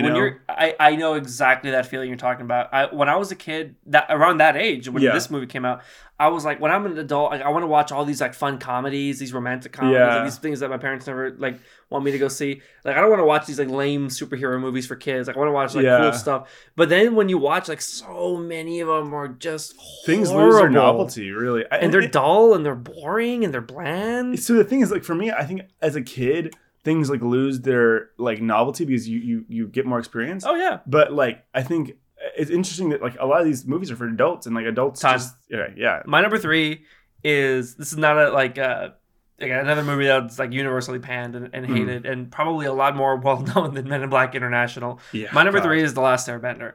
Oh, I was thinking about putting that one. I didn't see it in theaters though. Okay, I had the misfortune of watching it in theaters. This was in like 2009, 10. I think it was 10. And Avatar was huge at the time. Oh like it was just like a season or two away from being over. Yeah. And I remember watching it like every new episode live on Nickelodeon. I was super into it. My sister and I really, really love Avatar. I still really like it a lot. I haven't seen it a lot. I haven't seen it in a long time, but I still really like it. You should. And when we found out that like there was gonna be a movie made about it, you know, it was like, it's great. Nuts. Yeah. You know, like it'll be the first of many. It'll be the first of 3 movies. Who knows, right? And when you see it, it's like bizarre, horribly acted. The effects were weird. The bending, they messed up the bending. Weird, yeah. Like, again, like I am hardly the first person breaking the news and say that the Last Airbender Avatar movie bad actually. Like, you know, it was just weird and dull, and they messed up the ethnicies. They whitewashed and then they brown washed. Like, what was up with that? Like, it was bizarre. They made it was just weird. Yeah. You know, I won't get too into it because I don't want to like, you know, again, like M. Night Shyamalan, you know, is a man of Indian descent, so I don't want to like, right, but it just wasn't true to the show. Yeah, and the show was very deliberate with the different bending styles being influenced by different cultures and like different cultures. Exactly, and in the show, the bending was a lot more seamless too. Yeah, and in the movie, the bending was very choreographed and very little happens with each movement. I know. Like, one person in the show could like launch a tank into the stratosphere with their hands with the earth, but like in the movie, it's like 5 earthbenders that are one tiny rock, move this little tiny rock slowly at like the slowest speed possible, and they hit a guy who had plenty of time to react and plenty of time to do something about it, but he doesn't do anything about it. It definitely makes a lot more sense why the Fire Nation like won, because the Fire Nation was like the most like, again, like they were a little bit nerfed because it was like they had to have a source of fire to like use their fire, exactly, which is like why. Like, I don't think that like, I think that goes for the earthbenders. Because that's in the show, they put all the earthbenders like in a camp, like on a ship, on a metal ship where there's no earth. Like, that's super clever. In the movie, they put them in like this dirty, like with literal dirt desert. Yeah, like, it didn't make any sense. Arid, like camp, which was plenty of earth to go around. Yeah, it was just so like, both were nerfed, but it definitely like, I just remember that scene of that like boulder like very slowly moving toward the firebenders. I was like, yeah, like the firebenders would. He had plenty of time to react, and then but he didn't, and he fell over, and it was. Yeah. It felt like a Wilhelm scream here, like it was just like so. Yeah, right. It was comical almost. It was like dull. There were key elements and key characters, like fan favorite characters that were left out. Yeah, there were storylines that were breezed over, and again, it's a movie, right? You have to do some of that, but you know, you could have kept some fan service in, and if it was written a little better, then maybe there would have been multiple movies, but it wasn't, and. You know, M. Night, like, he has some good movies in his catalog. I mean, The Sixth Sense. Okay. Yeah. And that's where we'll end. Yeah, Sixth Sense. Yeah. Not a bad way to end it. Not at all. Okay. This one was, so this is, I'll just go into it. 2016 Suicide Squad. This is actually interesting. Like, this is the most recent one on my list, which I thought was interesting. A lot of mine were older. But 2016 Suicide Squad, like, This one was the disappointment one. Because I'm a big like DC superhero fan. I like Marvel, okay. Like I watch the Marvel movies and stuff. Like I'm a guy. But right. I really like. I remember I grew up on the DC animated. Everybody did. Yeah, DC had such a head start. I know in our childhoods, and they totally bungled it with the movies. They totally bungled it, and this was like the epitome of the bungle. This was like the bunglement without able to come back from, because this was the last DC extended universe movie I watched in theaters. I didn't watch, friggin' Aquaman. I didn't watch Justice League. Like that one was. I watched Steel like 2, scenes of it. It looked horrible. Wonder Woman. Like, I actually did watch Wonder Woman. What about did it come after? Wonder Woman came after before, I think. Yeah, I didn't watch the second one. Yeah. Okay. But yeah, it was just like such like. The tone was all off. So this was a movie that I heard editing was it was very much a and I've like watched a lot of like videos about it because it's just such a. Did it hop between directors or hopped between? Yeah, it was just studio. I think that they were like reshoots. So that's the thing that like that's for me. Like whenever I like see a movie, I'm always like, what was the reshooting situation? Because that's like a huge red flag. Mm-hmm. But this one had huge reshoots. Interestingly enough, so this movie came out fall of 2016. Yep. Deadpool came out February of 2016. And there was a lot of reshoots, seeing the success of an R-rated Deadpool movie. Yeah. They try to make it like funny. I remember DC wanted their own Deadpool. And it was like a tonal nightmare because they created this movie that was really dark and gritty and like very few. It felt like the original. If you look at the original advertising, it's much more dark. And then you look at the second advertising, the newer advertising, and it was like. A Queen song was in the trailer, and it was like bright, colorful. Yeah, no, and dude, like the marketing around it was inescapable. Yeah, like go to any mall. Suicide Squad and the mall, it's like peanut butter and jelly. Hot Topic, Spencer's, like even like normal stores, like they were carrying like Harley Quinn stuff, like the Will Smith character, his name I can't remember, his stuff, like whatever. The man who can climb anything, like gets shot immediately. I know that was the funniest. Hilarious. Like that was like that was the point of the movie where I was like, okay, I'm gonna enjoy this for being bad. Yeah, this is terrible. But yeah, there was this one moment that like I didn't want to get to because this moment like encapsulated the movie. Entirely. Yeah. This tonal shift was this guy was talking and he was like it was the fire guy, Diablo, I think was his name. I hate that I still remember. He's like the fire guy, yeah. And he was like, I miss my dead wife. And it was like this really like he was going into his backstory because like they threw all these characters. It's where they're at the bar. Yeah. They threw all these characters and he's like, I miss my dead wife. I killed my wife and son. And then they like flash back to the story. And the flashback begins with him like smacking his wife on her behind, and it's like this total tonal like what the heck, going from I miss my wife and child who I killed, and it's not even funny, right? Like it's not funny at all. Like Deadpool like had those moments where like you could sympathize, but he's also like a piece of work. Yeah, and like it was funny. The contrast was funny. In Suicide Squad, it wasn't funny. And that's okay, damn. Yeah. Okay. I had so much more to talk about with that one because it was just so bad. But yeah, let's go to your 2. Okay. You're not going to believe this. My number 2 is Suicide Squad. What? We can keep the conversation going. Yeah. Okay. You're not going to believe. I was like, when you said it, I was like, this is great. This is, we could not plan this better. And I was like, oh, do I tell her? Like, no, I'm going to wait till my segment to tell her. Yeah. Okay, so like Suicide Squad. I saw this movie in theaters, like with my friends. It was like, I had a huge group of friends. You said it was fall. My memory it was like in the summer of 16. I thought it was October, but it doesn't matter. I thought it was Halloween time. Okay. It doesn't matter. Yeah. I definitely saw it in theaters, and I was like, "This is dumb. This movie's dumb. This movie's dull." Yeah. Jared Leto Joker, who we haven't even touched yet. Like, and didn't need to be in the movie really. Like, wasn't really in the movie too much. And is he ever going to be Joker? I don't know. He's gonna be Joker in the new Batman with He's not going to be in that movie. No, he's not in that movie. Oh, right. It's the Riddler. It's a Riddler movie. Yeah, thankfully there's no Joker. They need to take a rest from the Batman Joker dynamic, I think. Well, especially the Jared Leto Joker. What's that all about? Yeah. But like, what a dumb movie. And just like Will the Smith, laugh. Like, what the heck is that?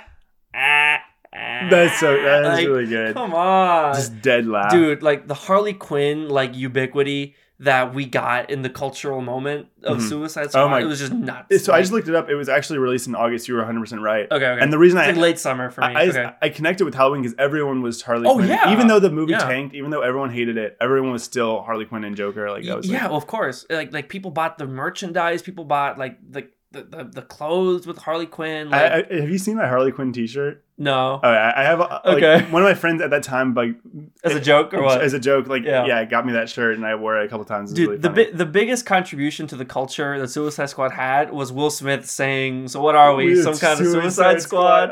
That's like great, you know. That's great. That's the only thing. It's so bad, it's good. So going back on what I said about the tonal thing, I just want to drop this, please. Is that the reshoots. The reshoots were done and re-edited by the company that created the trailer, because the trailer like did numbers, because they edited the trailer to make it like super fun and like, you know. It's crazy to me that there are just production companies that are just about trailers. Yeah, like I didn't even know that. The movie watched like it looked like the trailer. Like it the viewing experience was like I was watching this big trailer for like this movie that like I'm currently watching, and it's like what's going on? Have you seen the new one? The Suicide Squad? I hate when they do that in movies, but no, I haven't seen it. Out of a moral obligation, I have not seen it. I watched it because it got pretty good reviews. I actually liked it a lot. People liked it more. And I think it was because they benefited from having just one director, one vision, one writer, or one team of writers or whatever. Yeah, and more artistic. Yeah, and like integrity. I think they realized their mistakes because David Ayer is supposed to be not a bad director. Like I think he's done good things before. So yeah, like my coming of age with Suicide Squad was watching like the reviews for it, like by these like angry YouTubers. Like it was just great. Like it was great to like. I felt like at that time is when I really started realizing like that films could just be horrible. Yeah, and like you could express why a movie's good with terms like tone, with development, with cinematography, lighting, sound design. Like, it was really interesting how this movie was bad. Yeah, and I think that was the first time in my life where I was like, no, like I don't feel anything for this character because we haven't been told the character's story. We haven't been developed with the character. Well, they throw 18 characters right, and we're all supposed to like them. Like this is like so unearned. Like they're trying to have like a weird like X-Men Avengers Deadpool moment, and it's just not earned at all. And you know, all those like X-Men, I really like the X-Men movies. Like the first one, they introduced a lot of characters, but you knew it was earned, and you knew that Wolverine was the main character. Like that was like established. So yeah. Like Suicide Squad, like that was the first bad movie. I had seen bad movies before, but like that was the first one where I was like the lighting is terrible. The sound design has problems. The characters are not interesting. Like you start to think about things in terms that like the film critics say, and like from then on, like that's how I look at movies now. You know the way I like to establish this movie is I say it the Oscar award-winning Suicide Squad. What did it win an Oscar for? Makeup or like costume. Okay, makeup. Yeah, fair enough, I guess. But even that, to me, I wasn't even impressed by that. Like, I think that like the Star Trek movie, like Star Trek Beyond, dude, it won over. I thought Star Trek Beyond was way better. Yeah, that was a great. Like, I had seen Star Trek Beyond like that same summer, and I was like, what a great movie! I love this movie. What's a much better movie? Like probably the best of the new Star Treks. Yeah, I liked the first one a lot, but yeah. Are you keeping time? Oh yeah, I was keeping time. Oh yeah, we're yeah. Sorry, I was like, we're talking about Star Trek now. Like, I pulled up the Suicide Squad thing and like I like switched tabs. I'm sorry. Okay. That's great. What a great moment in the show's history. With just like, going over. Yeah, that was definitely 100% my bad. That's all good. All right, ready when you are. Yeah. Okay, we're getting the superhero portion of this. My second worst movie I've ever seen in theaters, and it's just crazy that this isn't the worst. Like I had to give the nod to another movie, but the worst movie is Thor 2, the second Thor movie. Oh my, worst Marvel movie, worst superhero movie I think I've seen in theaters at least.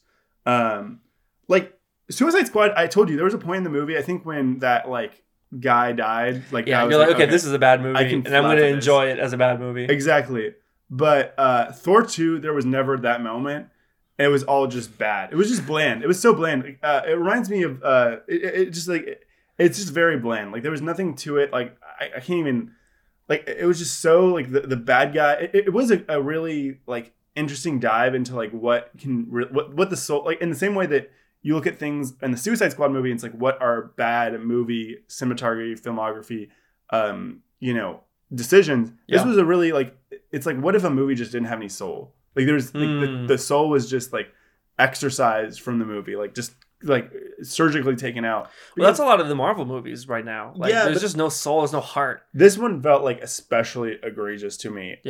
Because it felt like Chris Hemsworth is as we saw in Thor 3, which I really liked, he's a good actor and he has range, but he was just not given that range. He was just this stoic, like, like guy that just didn't have there was no humor to it really. There was a few like Marvel movie scenes to it, but there was just the villain had zero interesting motivation. There was no like connection to the protagonist at all. Like they just had very limited.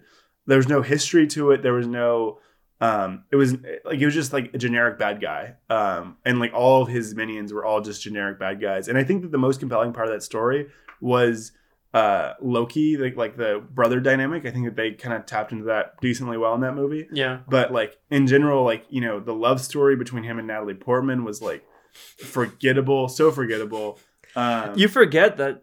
Even I forget. I love Natalie Portman, but even I forget that she's in the MCU. She's coming back for the next. That's good. Good for her. Yeah, but like I forget. Hopefully they fix her and like hopefully they rewrite everything. But yeah, it just was not.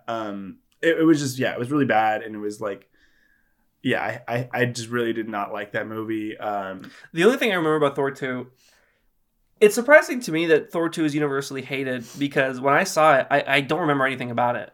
Like, I guess that's part of the problem. Yeah, like, I don't remember, but I also don't. Yeah. I also don't remember it being painfully horrible.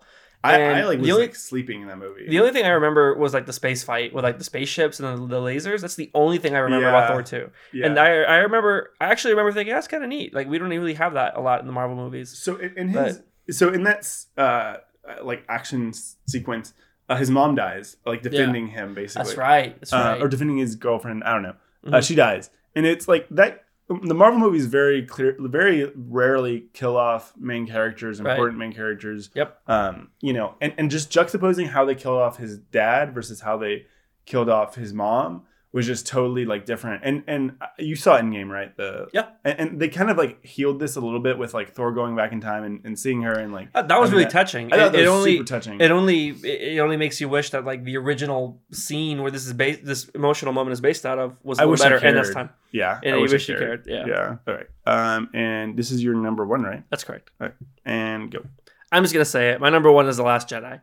Really? Yeah. I'm just gonna say. I was like, this is just one of those things that you just have to say it. My number one is The Last Jedi. And this is a disappointment pick. This is more of a disappointment pick. I don't think this is like a horrible like The Room level movie or anything like that. Like obviously not. It's well.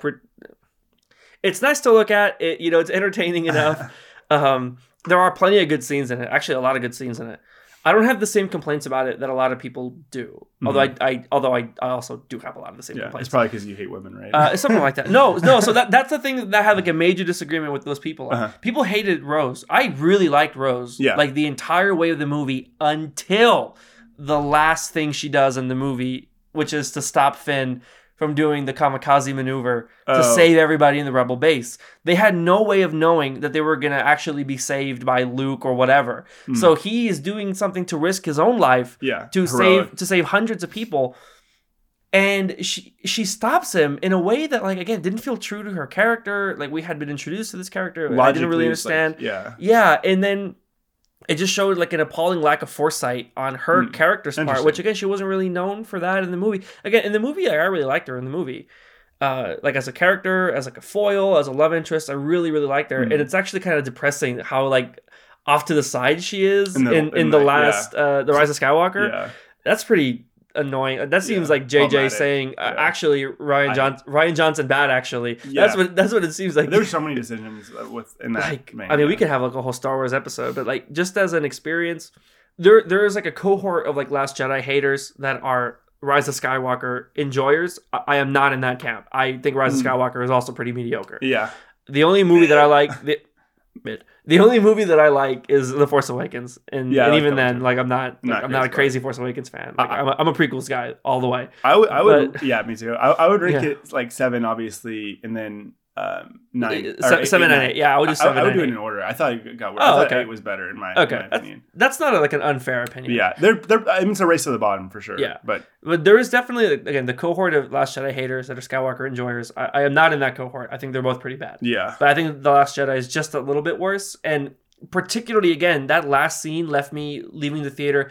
Otherwise, I had been kind of ambivalent on the movie. I didn't like what they did with Luke. I didn't like what they did with Yoda and like the whole thing yeah. about like destroy the past. I hated that. Yeah. But otherwise, I had been ambivalent about the movie until Rose like stops Finn from killing himself, to try to save everybody else. Again, like we know now that like Luke shows up and kind of saves everybody, but we don't know. Like nobody knew that was gonna happen. Like she didn't know, Finn didn't know. So to stop him without any other backup plan was really selfish. Yeah. And the reasoning was like, "Oh, love will save us all." Like that was just dumb. That was such a lack. It felt like a big lack of forethought with the entire trilogy. Oh, that's like the whole thing. Like there was no thought at all. Say what you want about George Lucas, like he planned the prequels like, by hand. Yeah, like, he knew like what like the beats and like he knew how it was gonna go down. Yeah.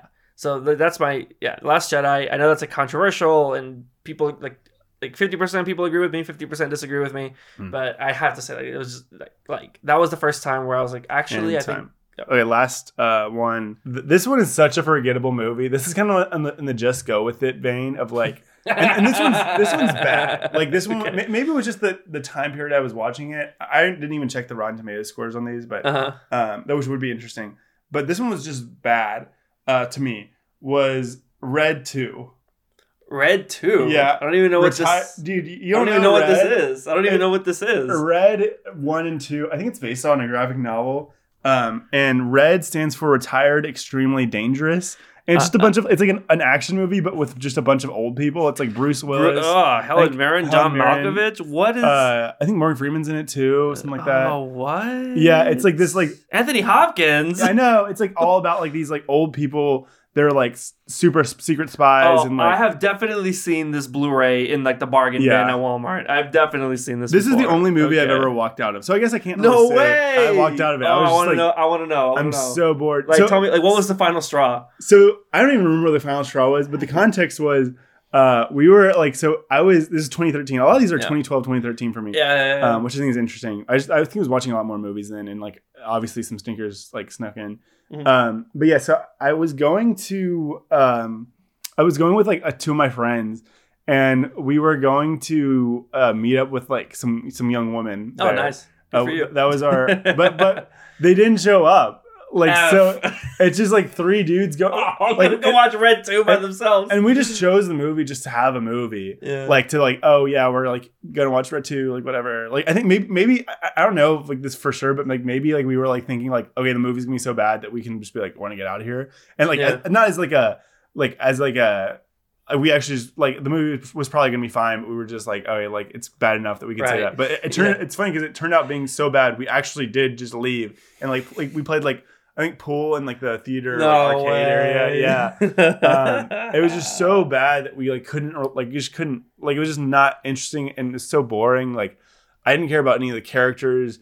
They were all old. Just kidding. Yeah. But like I mean, it just wasn't a very well done story, and it was like a sequel to the movie. I hadn't seen the first one because I can't stress this enough that like this was entirely just like we were just trying to like talk to girls. Like we were like 14 and we could finally go to places like without like our parents or whatever, and we were just like, let's just do this. And, I love that your number one is like a story of your adolescence. Like, that's so great though. Like that's what a lot of like movies have, that because movies is where you take people, friends, it's like dates, whatever, family, like everything. Movies are such a like at the cinema, it's such a visceral like social experience. It's not, I know. It's never just the movie. It's always a little something else. I remember going to the movies with friends for the first time, like not with parental supervision. I remember it being like such like a, I don't know, it was just like such like a crazy deal. Yeah, like because you could just like get up and walk out, get popcorn, go to the bathroom like, without having to ask or letting them know. Live your life. Live your life. Yeah, hell yeah. But and you chose Red 2. I chose Red 2. That wasn't the first one for sure. But that was like, I think it was like one of the first times where I had like plans to like just like hang out with girls outside school, like and it was an abomination. Like a total utter abomination. It's funny because like it was a moment of like this is what the rest of our I think it was like I was about to go to high school, but it was just like it was just embarrassing. I hated it. So much hate of that.